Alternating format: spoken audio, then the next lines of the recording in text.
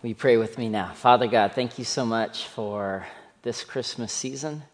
We thank you for the time of Advent, the time of waiting for your birth. And yet, Father, we are here this morning proclaiming that we believe that you've come already and that you have left your Spirit with us.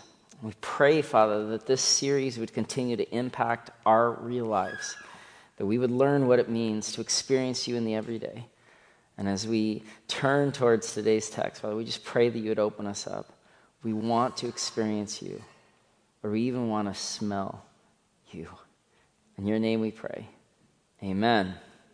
Coming to our senses, week 4, Matthew 2, 1 through 12 is our text, also 2 Corinthians 2. We talk about the scent of a Savior. That's your title this morning, the scent of a Savior. I will confess, we prepped a lot of these messages this summer with the teaching team, and we kind of refine and pray and shape, and I thought, okay, I get how we're going to talk about seeing and touching, but how are we going to do the smell one? How in the world will we do it? Because for most of us, myself included, we don't often think of the power of scent being one of the most powerful senses. I grew up in Tacoma, and I don't know if any of you remember in the 70s, the Tacoma aroma. Any of you remember? I mean, so like as a young boy, we'd go visit family, we'd be on road trips, we'd be in the mountains. But I knew we were getting close, honestly, because I could start to smell it. Tacoma smelled a certain way. There was this aroma. And it's oftentimes that aroma has this way in which it's connected to specific memories. Aroma can be sensual. It can be romantic. It can arouse feelings of discouragement or despair because aroma and memory are intimately connected. Well, why is that? I'm no scientist, but when you describe the process of olfaction, how we actually apprehend scent, it helps us understand why scent and memory are so connected. Because smell is a very direct scent. In order for us to smell something, molecules from that thing have to make it to your nose. You can't just think about something and smell it directly. You can in your memory, but immediately the molecules from that thing have to be volatile. They have to arouse and arise and make it to your body. And so everything we smell is actually giving off chemicals. These light, volatile chemicals float through the air, and at the top of our nasal passage, behind our nose, there's a patch of special neurons the size of a postage stamp. And these neurons are unique, and they're out in the open, and they have these fiber called cilia that literally sit behind our nose and touch the molecules from the scent. And from there, it's transmitted to our amygdala. So when we smell something, we are literally experiencing it. Little molecules, your mind goes there. It's like, yeah, gross. But there's a lot today that's going to hit us in sensory ways. Coming to our senses, what does our faith smell like? In the scriptures, there was often this description of scent. That's what we get in Matthew 2. The Magi, they came from the east. They literally would have been traveling for years. And these Magi weren't Christians. They were the spiritual but non-religious ones. And when they went to see the new king, they broke open their offerings, and their gratitude smelled like thankfulness. They literally smelled worshipful. It's amazing. And we're going to look at 2 Corinthians 2, talking about how we're called into being the aroma of Christ. Aroma, when you start to look at it, it shows up in the scriptures. Think of Isaac in Genesis 27. Remember, Isaac later in life has gone blind, and Jacob is the younger of the two sons, and Jacob goes to his father trying to steal the birthright, and so he puts lamb wool on his arms, and he put his brother's robe over him. And it says in Genesis 27 that when Isaac smelled Esau's clothes, he said, there is my son. The smell of my son is like the smell of a field that the Lord has blessed. He smells Esau, though Esau is not present, and he gives his blessing to Jacob. Worship smells like something in the Old Testament. There's all these texts in the book of Leviticus of what aromatic offerings to God could smell like. That worship literally was an offering poured out. And when worship was poured out like that, then God would smell and receive the worship. And so if we're going to kind of go there this morning, I want to ask you this question. What does your life smell like? What does your life smell like? If our life has an aroma to it, what does our life smell like? And before people start to check out, I'm like, oh man, I don't like sermons that don't feel that connected to the everyday. Please hear my heart. The hope in these messages, they would connect to your everyday.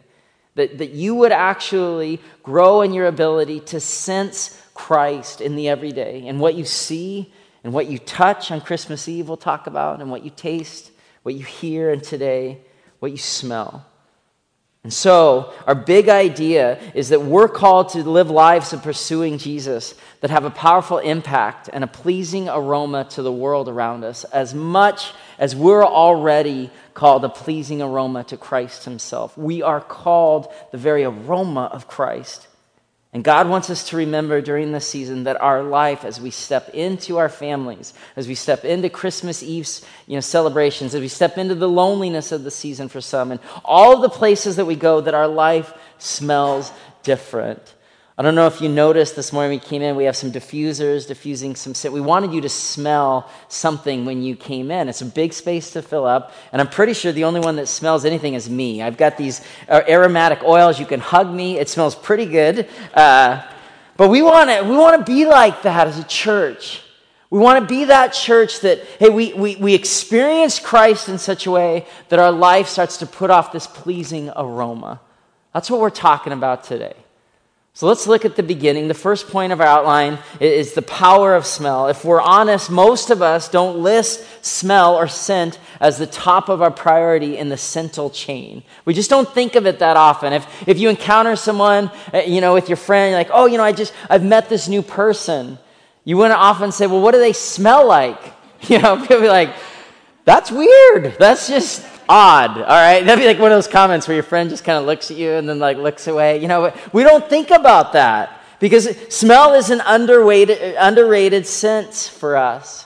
And in the same way, an underrated way of connecting with God. Pastor Ruth, I mentioned last week, shared with me this great book on the senses. Many of you have been saying, this is a unique idea. I haven't always thought about my faith in this way. And this book that's a great resource is called Awaken Your Senses. And listen to what the authors say about scent. They say, scents are revelations of God. We may not often think of them that way, but it's certain sublime moments in our lives when deep spiritual moments merge with our physical senses. Smells become the containers of divine revelation. Isn't that beautiful? And these revelations are believable and incredibly moving precisely because they're happening in the midst of everyday experience. That's what we've been talking about all month long. God in the everyday. God happening in the midst of the everyday experience without either denying its ordinariness or its sacredness. Sadly, using our sense of smell or any of our other physical sense is something about which few teachers or preachers speak today. It is as if we are topic up our spirits only, not our bodies, to follow Jesus. But without bodies that touch and hear and smell and see and taste, it's impossible to pick up our crosses as Jesus calls us to do. And so I just want you to think about your life, because this is always about your life. What smells trigger memories for you? Smell is intimately connected to memory and smells of familiarity. Can you think of a certain memory that you can actually remember what that place smelled like? This summer, my family and I got to spend a week at a family camp at Mount Hermon in Northern California, up among the sequoia trees, the redwood trees. And Pastor Richard was there as one of the speakers. Now, Richard, he's my boss as the senior pastor over all 6 churches. He's also my pastor. And he's been my pastor long before I was a pastor. And so we were there, and he was the speaker, and that was really neat. One night after his speaking thing, Heather and I were sitting there visiting with him and Don, and he grabs me, and he's like, hey, do you want to go see the house? I'm like, what do you mean? He's like, well, the house. Remember this place in Mount Hermon in Northern California, it's so meaningful for me. And he starts reminding me, he grew up in the Fresno Valley, but every summer they would travel to Northern California, and his aunt was one of the bakers at the Mount Hermon camp. He says, do you want to go see your house? I'm like, sure. And he's already dragging me down the road, and we're running through the dark, and it's right, down a couple streets. We have no headlamp or anything, but you could smell the space. Like we were in the redwoods, you could smell it. And we get to this little house, and literally between two huge redwoods, you had to step between the redwoods to the house, and his family no longer lives there. And he says, when I think about heaven, I think about this place. And then he says this, he says, you can almost smell it. My aunt would bake cinnamon rolls, and we'd be traveling for hours, and I was an orphan, but when I came here, it was a place that reminded me of heaven. And I would sneak up to the camp, and it was at the Mount Hermon camp that my own life changed for Jesus. So when I come here, I can remember the smells, because smell and memory intimately connected. I mean, some for good and some for bad. Like for me, when I think of smells, as a young guy, I took piano lesson, which is a wonderful thing to do for your children. I was not a huge fan of it in the season. And I had this piano teacher named Mrs. Jeffers. Rest her soul. Miss Jeffers, a sweet old woman. She would sit next to me on what felt like a very small piano bench for the entirety of the 1 hour lesson. And then she would often turn with breath like coffee and something else very pungent, and then my face was here and her face was here, like, you need to hit the notes differently. And she would breathe, and there was, like all over me, and I'm kind of a sensitive guy with some smells, and there was a dog that smelled, and like literally when I think about piano lessons, I can smell it wasn't pleasant. But other sense, oh man, so much more pleasant. Like for me, through generosity of friends of ours, we get to go every summer for like a week over to Spokane, to this lake house. Sits up on the hill, and I can tell you when we get there, my car will be parked for 5 days. And when you get there, you get out of the car, and you can smell it. You can smell the pine trees. You can smell the dry heat of summer in Spokane. The smell, it puts me there. And then all of a sudden I can start to hear, the sounds of my children. Somebody's running to the lake, and there's sound of groceries, of the meals we'll prepare as a family. And then I can hear these sounds, because for that week, the only thing I need to hear is one word, Papa. I'll have time to be present to my kids. I often feel not present and scattered, and I often wonder, am I doing enough to raise these kids in a godly fashion? But those days are precious, and I can smell it. Your smell is powerful, and it leads us places. It leads us to places. In the Old Testament, scent was something external in function. It was external in function, often for worship or for blessing. Let me explain. In the Old Testament, when sacrifices were made to worship God, often the sacrifices were laid out. The animal was killed, the blood was poured out, and the whole thing would be burned. And it happened in Genesis 8, in the first worship like this, it said that the aroma to God was a pleasing aroma. And I understand in our context that just feels odd, but we have to know that was 3,500 years ago. And when God saw that sacrifice, when he smelled that smoke, he said that was what worship looked like then. It was external. And then to be blessed in the Old Testament, to be called blessed, you would be anointed with specific oil. In the Torah, they gave, the specific anointing oil that was made up with 47 different herbs and just the right concoction. So when a holy person, when a priest would bless you in the Old Testament, you would smell differently. If you were blessed in the Old Testament, everybody would know it because you'd be anointed. I mean, that's how it worked. There was a specific oil, and they would pour it over your head and down your shoulders, and everyone would know. It would be on your robes, and you would wear those robes. You wouldn't wash off them because you would be anointed. It's an external function in the Old Testament. But in the New Testament, it starts to look and smell differently. We are worshipful, and we are called blessed, not from our external appearance, but from the internal presence of Christ. The aroma of grace doesn't arrive at us if we do certain things like in the Old Testament. Our life is pleasing to God.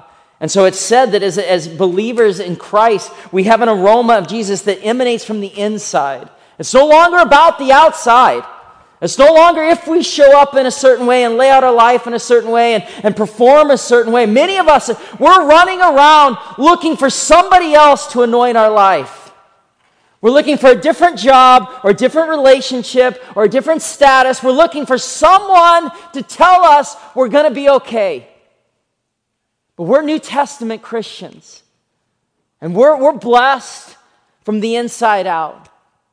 And God said, I've called you my own, and that aroma comes from the inside. Now live into it.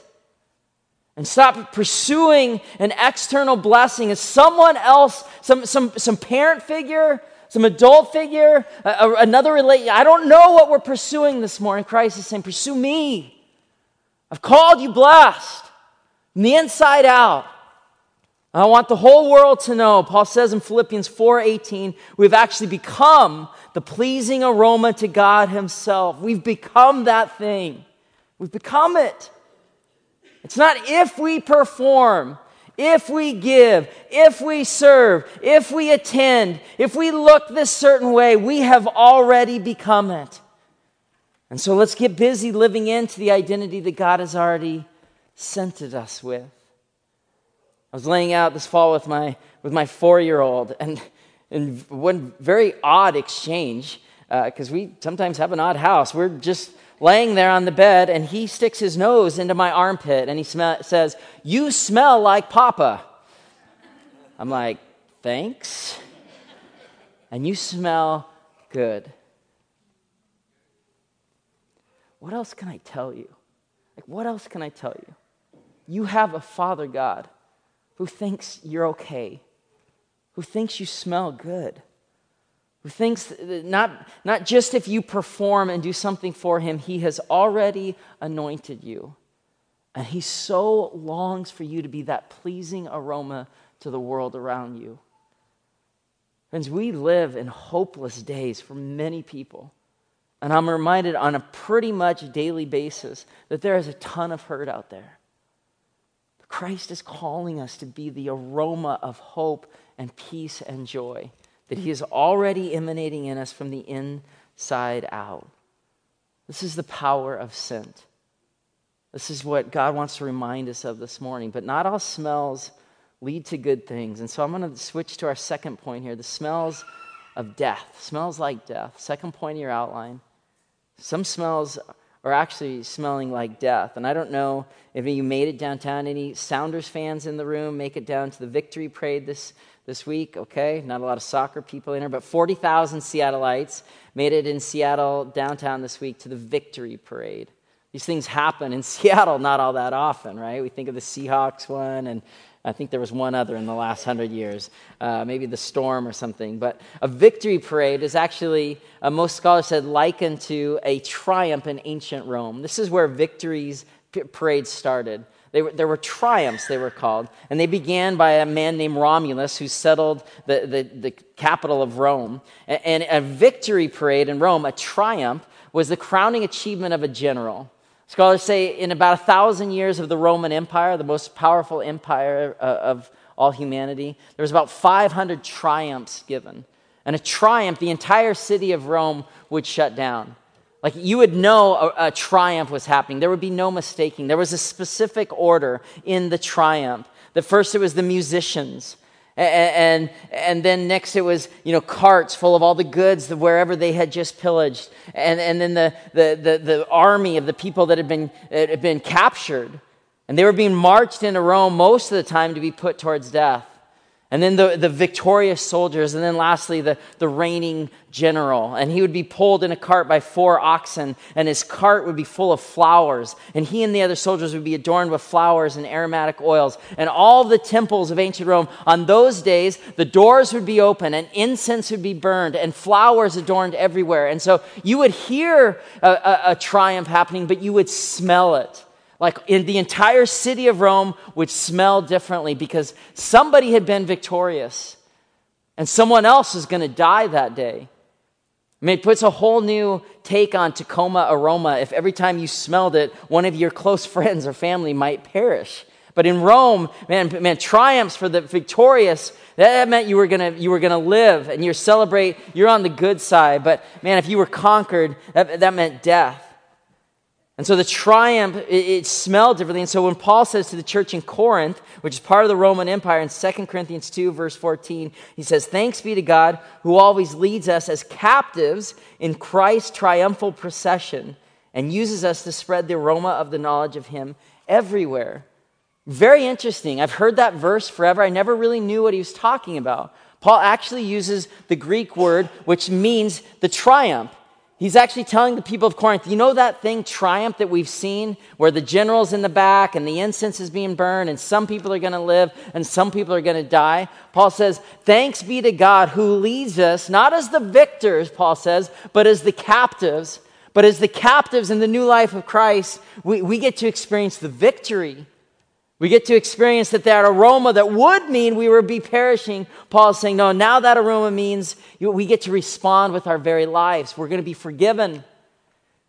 And Paul says, I don't want you just to experience that forgiveness to go back to the way you were. The message is meant to be responded to. You're all part of the parade.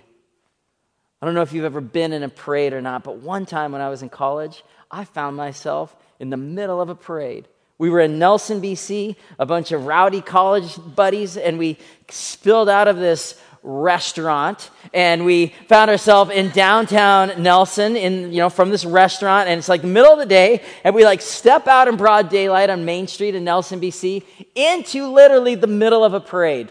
Now, a small town, British Columbia, beautiful little town if you've ever been there, and we're standing on Main Street, and we have this choice to make. Are we going to step back onto the sidewalk? Or are we going to join the parade? I'm with my best friends, and one of my buddies has a video camera, and he's documenting this. And it's like, hey, we're in the parade, guys. And guess what? We just start marching. And it's like, we didn't know where we were going. We didn't know what we were even celebrating. But you want to talk about a joyful experience? Join a parade, honestly. Bob Goff talks about this all the time in his writings now, but throw parades. He throws neighborhood parades. There's all sorts of joy when you're in the parade. And the point is, those of us experiencing life in Christ, our life is called to be in the middle of a victory parade. For all people, the victors and the captives, that we would actually smell like hopefulness and peace and joy to a world that needs responding to. Man, but so many smells, so many experiences or smells of death. We have a category of expression for that. We say things like, oh, I smell a rat if something's not genuine. Or they don't pass the sniff test. If somebody, has this, good outward show, but their character isn't good. You say things like this, right? And growing up in Olympia, there was this band called Nirvana, and their big anthem, that was the big anthem in the 90s of grunge rock, was Smells Like Teen Spirit, where these three guys from my hometown of Olympia, who'd later moved to Olympia, they wrote this raging rock song against the hypocrisy of middle-class America. And I would tell you, as a kid growing up in a kind of hey, everybody's okay type world, but there was a lot of saccharine spirituality. There was a lot of people window dressing their life, but real hurt would be kind of snuffed away. Nobody hurt. Nobody suffered. Everything's okay. Man, Smells Like Teen Spirit. It was like an anthem to us. Because finally we're like, let's talk about something real. Let's talk about something genuine. And if there's one thing that should define this church, why I get lucky enough to be the leader, it's that we would be a place that's authentic. And it's okay that things don't smell so great in our lives. We are called to be the presence of Christ to those perishing and those in victory. And that we're meant to be hopeful. We're mindful that many people in our lives and our communities are struggling with smells that lead to death. I can tell you about a loved one that was in this really dark place, and we went to get them out of this really dark place. I can tell you what it smelled like in their addiction, in their brokenness. And others of us is man, the outside smells great, but there's stuff going on in our loneliness, in our marriages, in our thought life, and whatever, where it's some smells lead towards really destructive places. I was thinking about this week and about destructive smells and dangerous smells, and thinking about kind of a funny story. But we, as newlyweds, we lived in Southern California, and Heather and I packed up the Jeep Cherokee one weekend, and we went camping in Yosemite. We drove to Yosemite, which from where we lived in Pasadena was some 6, 7, 8 hours. I don't know. I don't remember. But in Northern California, one of the last In-N-Outs before we headed into the park, we thought, hey, let's get some lunch. We stop in an In-N-Out, all right? And I know I'm making you hungry now. It's getting to be lunch hours, but we got hamburgers and French. I'm sorry, but you got to you can smell it, right? Like In-N-Out. I mean, burgers and fries, and, it's like so greasy, and the smart thing to do would probably be to stop before you enter the park and get rid of the garbage. But if you've ever traveled with me, we never stop. You can't stop. That's actually failure on a road trip. No, I'm of that ilk. It's like you just never stop. So we approach the entrance to Yosemite. All of the remnants of our In-N-Out lunch are still in the car, and we encounter a warning sign. Careful. Make sure your vehicle doesn't smell like food, because in Yosemite Campground, there are bears everywhere. And so we pull into the little campground, and literally, we look at each other as like, we smell like a cheeseburger. Like, that's not even an illustration. I mean, that's just a reality. So, we pull into the little campground, and there's RVs and, these big things pulled by semis with their own hot tub and, whatever. And what do we have? We have this little tiny 2-person tent. It's nylon. And we're laying there at night, and I kid you not, we could hear the bears walking through the campground. And I smelled like a double-double. I literally smelled my fleece jacket. I reeked like a cheeseburger. I mean, we were freaking out. And that night alone, a couple of cars were broken into, food taken. Praise be to Jesus, we survived the night. All right, some smells are dangerous, and they consume, and they can just lead us into really, really bad places. Because, friends, the world can smell us out. The world can smell us. I mean, you'll hear me say a lot, nobody cares what we think, they care what we do. And our actions, right now, the church is ripe for a testimony. People want to know that our church is doing good things and loving the marginalized and caring for the immigrant and being open arms for people no matter the orientation, no matter where they've been. We need to be a church that's saying, hey, Jesus has a plan for you. And our witness in these days becomes more powerful if we're the aroma of Christ. And so let's look at this third point of our outline, the smells like life. Because all of us as Christians have been moving from death to life. And Paul is telling us in the 2 Corinthians passage that our aroma should be pleasing to others and to the world around us. 2 Corinthians 2, now verse 16, to the one we're an aroma that brings death, to the other an aroma that brings life. Again, he's telling the readers in Corinth, he's having them think about that triumph and what it looks like when some are in death and some are in life. And Paul is saying, who is equal to such a task? If we're trying to actually be the presence of Christ without Christ being the aroma, if it's by our good works, by our efforts, by our purity, by our discipleship, again, then we're in the Old Testament paradigm. We're trying to get external blessing poured onto us or external worship. No, Paul is saying in this passage, and the Magi in Matthew 2 live it out, our life is meant to be the pleasing aroma of Christ. We're meant to smell like good news. Good news. Good news. I mean, still back in Pasadena as newlyweds, we had nothing. My wife was a student and worked in retail to make ends meet, and I was making minimum wage, but if I worked a certain number of days in a row, I bumped to time and a half. We had nothing. But she won the sales contest, and we got a $100 gift certificate to the best steakhouse in Old Town Pasadena. And so we got ready for the night, and we dressed up. This was a huge deal to these two newlyweds, to us. And we knew we had this great dinner awaiting us. We'd walk past this place. There was a man in a tuxedo at the front door to this place. And you had to pass the man to get invited to the restaurant that was the second store. You know those kind of places? And we had one bottle of wine that had been given to us during our wedding. We didn't know what it was worth, but we knew it was worth a great deal. I mean, the label was old, and the person given to us was with a lot of fanfare, like, drink this for a special occasion. This was a special occasion. So we go into the steakhouse, and we tell the maitre d' and we tell the sommelier our story, and they bring out this wine, they decant it, and the wine opens, you guys. And this wasn't the $2 chuck from Trader Joe's that we were used to drinking. I mean, this was the real deal. They poured it into the decanter, and I'm not kidding you, the smells It felt like half the restaurant. It smelled like this delicious, amazing Cabernet wine that was dozens of years old. And it smelled so differently. The sommelier who made his living tasting wine, he was just kind of hanging around like, hey, do you want to try it? I do. And then, the maitre d' and the waiters were coming over. It became attractive to the people in the restaurant. And we were these 20-year-old kids laughing that we were even had a seat at the table, toasting this wine better than anything that we can afford. And we were so joyful. Because when we have that feeling of grace and joy that's emanating from places we didn't deserve, you just laugh. You're like, this is such good news. Our faith in Jesus Christ is meant to be much the same way. That we feel like invited to a dinner party that we would never qualify for. That we've had this drink offering poured out for us that we would never be, rich enough to afford. And then we're called to enjoy it. That's one of the things Jesus wanted me to just remind you this morning.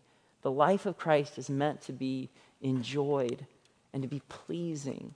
And for some of you in the room, it's like, man, things are really hard right now. I pray that'd be good news, that God's joy would be present to you. And others, they're just, if you feel busy, you feel distracted, just know that Jesus, he wants to dine with you.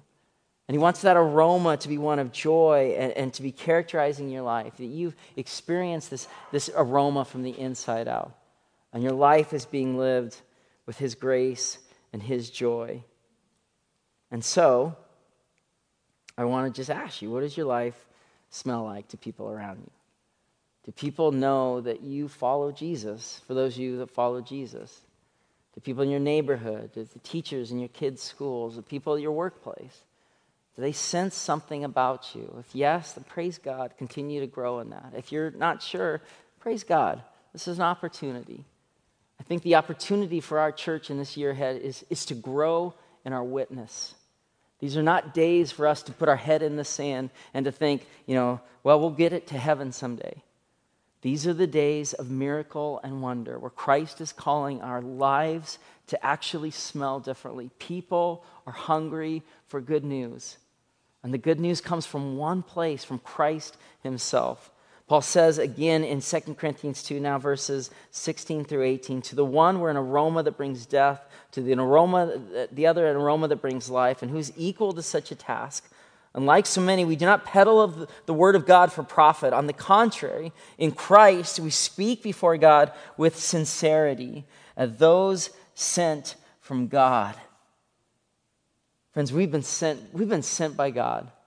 We've been invited to a table set before us that we never deserved. Some of you are like, I didn't even deserve to be healed from that disease. I didn't deserve to make it through that really hard time. I didn't deserve this current relationship. I didn't deserve, even in my singleness, to have so much joy of knowing the Lord and having deep family and community. Like we're living into a life that God is inviting us to enjoy from his aroma, not our own. Paul says this in Ephesians 5:2, walk in love as Christ loved us and gave himself up for us, a fragrant offering and sacrifice to God. And so we're meant to be invitational in our approach towards others. And towards that end, this week we mailed a couple thousand of these free drink and free food item to a bunch of our neighbors here in Shoreline, inviting them to our Christmas Eve services. And then we had some extras, and so we delivered them to all the teachers at Shorewood and Einstein and thanked them for being missionaries in our community, invited them to Christmas Eve. And there's an extra 50 or 60 of these out on the welcome table. If you want to invite somebody to join you for Christmas Eve this year, we're going to be talking about the touch of the Savior. It's a wonderful time. If you're just thinking about people in your neighborhood and your family, just say, hey, come to church with me.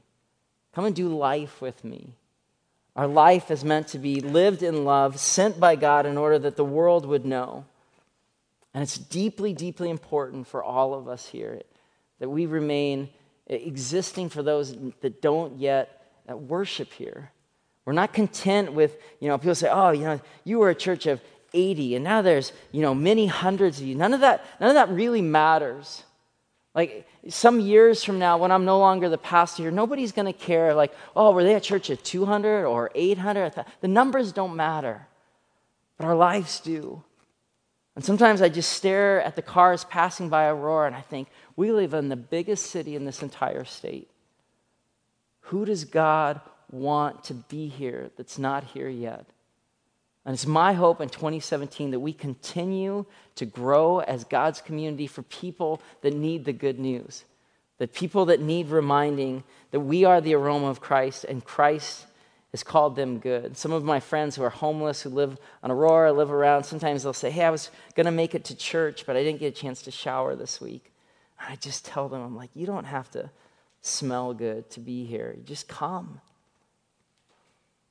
Some of us come, and the stuff that we're maybe worried that doesn't smell so good is kind of under the skin. Friends, when we show up here, we all walk in broken, sinners, saved by a most holy God who, despite ourselves, says, you smell good to me. Now get on with your life, being the presence of aroma of joy and hopefulness, because I got a story for you to tell into the world. And you think about Jesus, like who did he love to hang out with? He loved to hang out with fishermen. Fishermen, talk about Jesus and telling the disciples, fish on the other side. And they made such a haul with their nets that the boat almost sank. And then from that place, they started to follow him.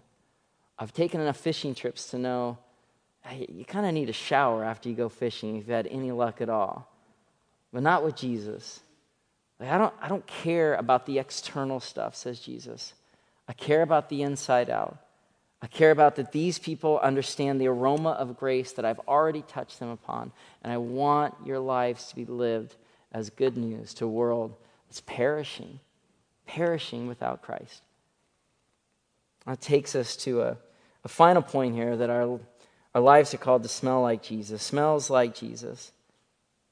And there's a beautiful picture in all four Gospels of Jesus being anointed. Most scholars assume by Mary, because in John 12 we get that Mary takes a pint of pure nard, one of the most expensive perfumes in the ancient world, and she poured it on Jesus' feet, and she wiped his feet with her hair, and the house was filled with the fragrance of the perfume.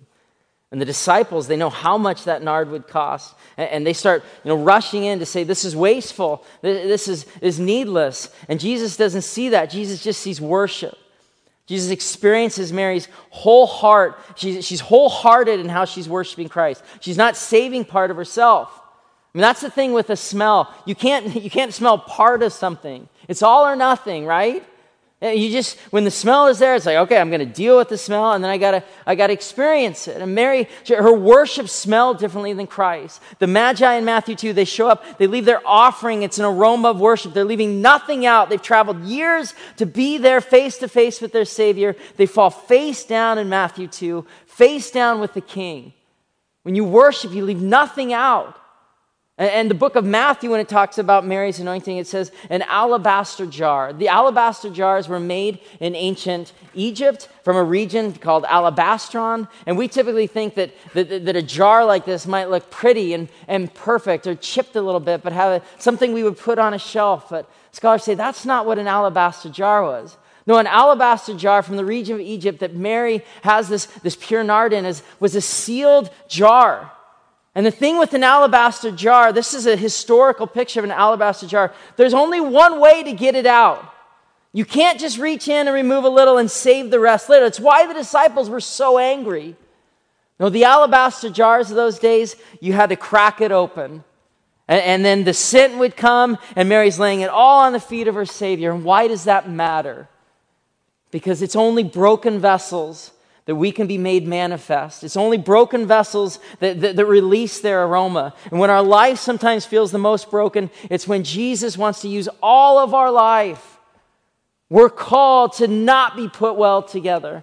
We're called to be breaking ourselves open and leaving all of ourselves in worship of Christ.